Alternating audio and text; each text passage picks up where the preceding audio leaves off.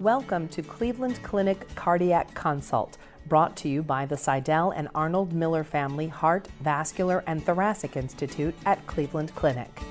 I'm Dr. Steve Nissen, and I'm here with Dr. Kalra, who's going to talk with us about this fascinating syndrome of stress cardiomyopathy. So some of our viewers may not actually understand this disorder. So maybe you could give a quick summary of what is stress cardiomyopathy, some of its synonyms as well. Sure. So it's a manifestation of stress, and patients typically present like they're having a heart attack. I think the major difference is that in cases of heart attack, you can actually see a clot in one of the blood vessels that is running on the surface of the heart. Yeah. Impeding flow to the heart muscle. Yeah. In stress cardiomyopathy, there is no clot. Yeah. Usually the blood vessels are clean. Yeah. And when you then take a look at the heart muscle is not moving as well as it should. As a matter of fact, the base is, for the most part, hypercontractile. Yeah. So the base is hypercontractile, but the apex of the heart is stunned. Yeah. Some people refer to this, some of the echocardiographers as a light bulb ventricle. Yes. It looks like now, of course, light bulbs don't look like they used to, but the old light bulb. The Edison light bulb. Yeah, the Edison light bulb, narrow at the base, big bulging apex, and left ventricular function can be pretty severely impaired. Pretty severely impaired. Have you seen shock with this? Yes, I have. Yeah. It's not as common, fortunately, but there are some extreme cases where you'll have shock. Yeah. Typically, the gender, age, what do the demographics look like in people that have this? So typically, it's more common in women. Women in their mid to upper 60s, early 70s. That's the usual demographic, which has been described in the literature. Yeah. Now, you've done some recent work in this. You published in JAMA Network Open, which is a very good journal. And what were your findings? What's new? So, the 2020, I think, is going to be the year of the pandemic. I don't think it's a surprise to anyone. I think we'll never forget this year. We will never forget this year. And, as providers and physicians taking care of patients with heart attacks, we were seeing an uptick in the cases of stress cardiomyopathy in our cath labs. Yeah. And so the question that came to our minds was, is this just a cluster that we're seeing, or is there truly an association with what's happening in the world, what's happening around us? Yeah. That is the stress of the pandemic. Yeah. Not necessarily an affliction of the virus. Yeah. But psychological, social, and economic stress of the pandemic. Fear. Absolutely. Emotionally taxing period of time. Absolutely. That may be an understatement, for a lot of us. Yeah. Yeah. So what we did was we went ahead and looked at the incidence of stress cardiomyopathy during the pandemic months in Northeast Ohio. Yeah. When we were at our initial peak. And what hospitals did you look at? So specifically the main campus. Yeah. And Cleveland Clinic Akron General. Yes. So the two hospital sites. Yes. And what we looked at cases that were coming to our cath labs at these two hospitals. Yeah. And we made a diagnosis of stress cardiomyopathy. Yeah.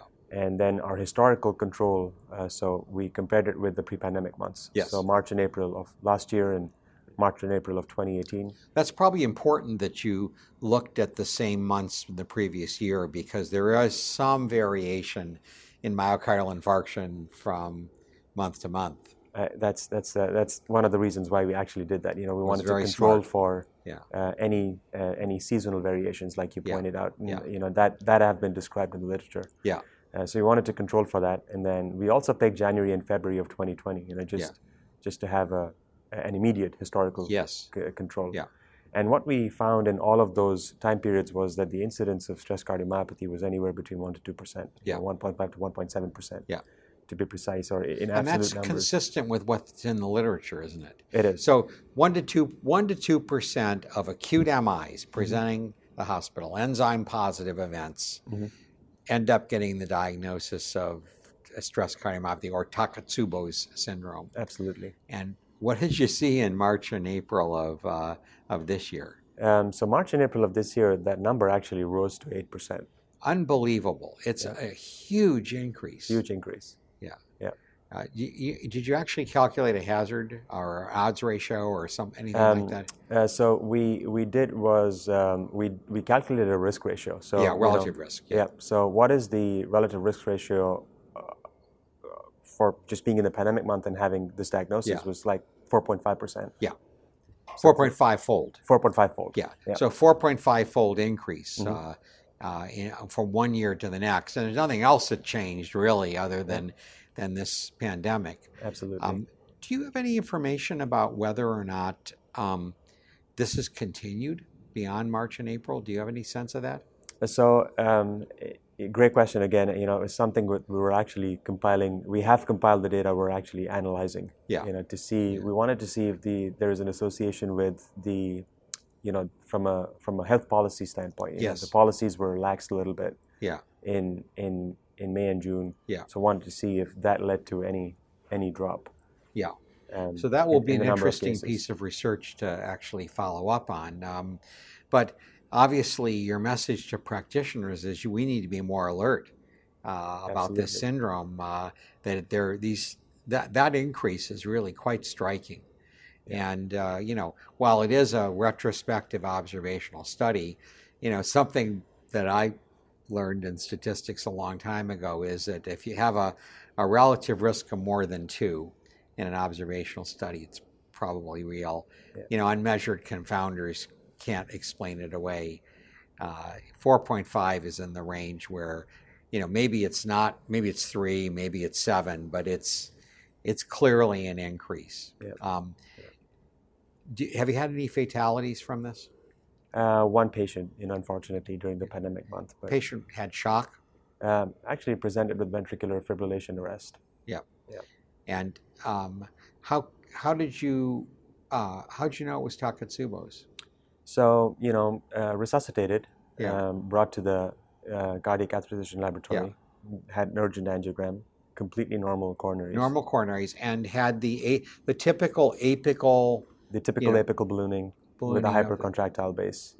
So it was a pretty good clinical, diagnosis. And so, obviously shock and serious ventricular arrhythmias can occur here. Yes. Do you have any advice for practitioners that don't see this often about management? I mean, what's your typical management approach? So again, great question. I mean, if you look at the data which is being published out of the InterTalk registry, which is one of the largest international registries on the syndrome, in the long term, and again, this is retrospective. So ACE inhibitors may have some role in preventing recurrence or in long-term recovery. Beta blockers, which are cornerstone for any other cardiomyopathy, actually have no role in the long-term prognosis. So. Now, you'd think that, given the fact that this is, the hypothesis, of course, is that this is, mediated by, neurohormonal activation, catecholamine surge, one would think that beta blockers would be helpful. The data does not suggest that they're helpful. Does not suggest that. In the short term, maybe, and that's what we typically do. We would probably discharge patients on low-dose beta blockers, but I actually discontinue them when I see them back in the office. How soon do you discontinue them? In about 6 to 8 weeks. And tell me what the data is that tells us that that's the right thing to do. No robust data. So we don't know one way or the other. Exactly. So that's probably something, if you are seeing so many of these cases, it might be worth at some point doing a randomized controlled trial to find out if beta blockers are of any long-term benefit for these that'd be a phenomenal RCT for this question. Could be done. What else should people know about, what else should practitioners know about this syndrome? I think in the short term can be fatal, so don't take this casually. There can be ramifications in the short term. The good news, both for practitioners and patients, is that in the long term the recovery is pretty good. What % of people end up with normal ventricular function down the road? I'd say that number is fairly high. I don't want to be imprecise. It's not 100%. It's not 100%. But I would say certainly upwards of 80%. Do very, very well. Do very well. Yeah, exactly. How long do you keep in the hospital? So I would say anywhere between 2 to 3 days. So short-term hospitalization. Short-term hospitalization. Do you send them all home on ACE inhibitors if they have adequate blood pressure? I do. Yeah. I do. What evidence do we have for the efficacy of ACE inhibitors? Probably not very good. Yeah, but again, from the Intertalk registry, the Temlin paper, which was published in the New England Journal, I think now about maybe 5 or 7 years ago, showed that in the long term, the group that was on ACE inhibitors tended to do better in terms of having recurrence of major adverse cardiac events compared with the group that was... Was that a randomized control trial? Again, no. So retrospective. It was observational. Observational retrospective, large registry with a lot of patients. Okay. Yeah. Well, fascinating work that you've done. Congratulations. Thank you. It's really, it tells us all that we need to be much more aware of this syndrome and try to make the diagnosis and reassure patients they're going to get better. But be careful because they may have arrhythmias and they may have shock and they may need more intensive treatment. In your series, did you have to put anybody on mechanical circulatory support or anything like that?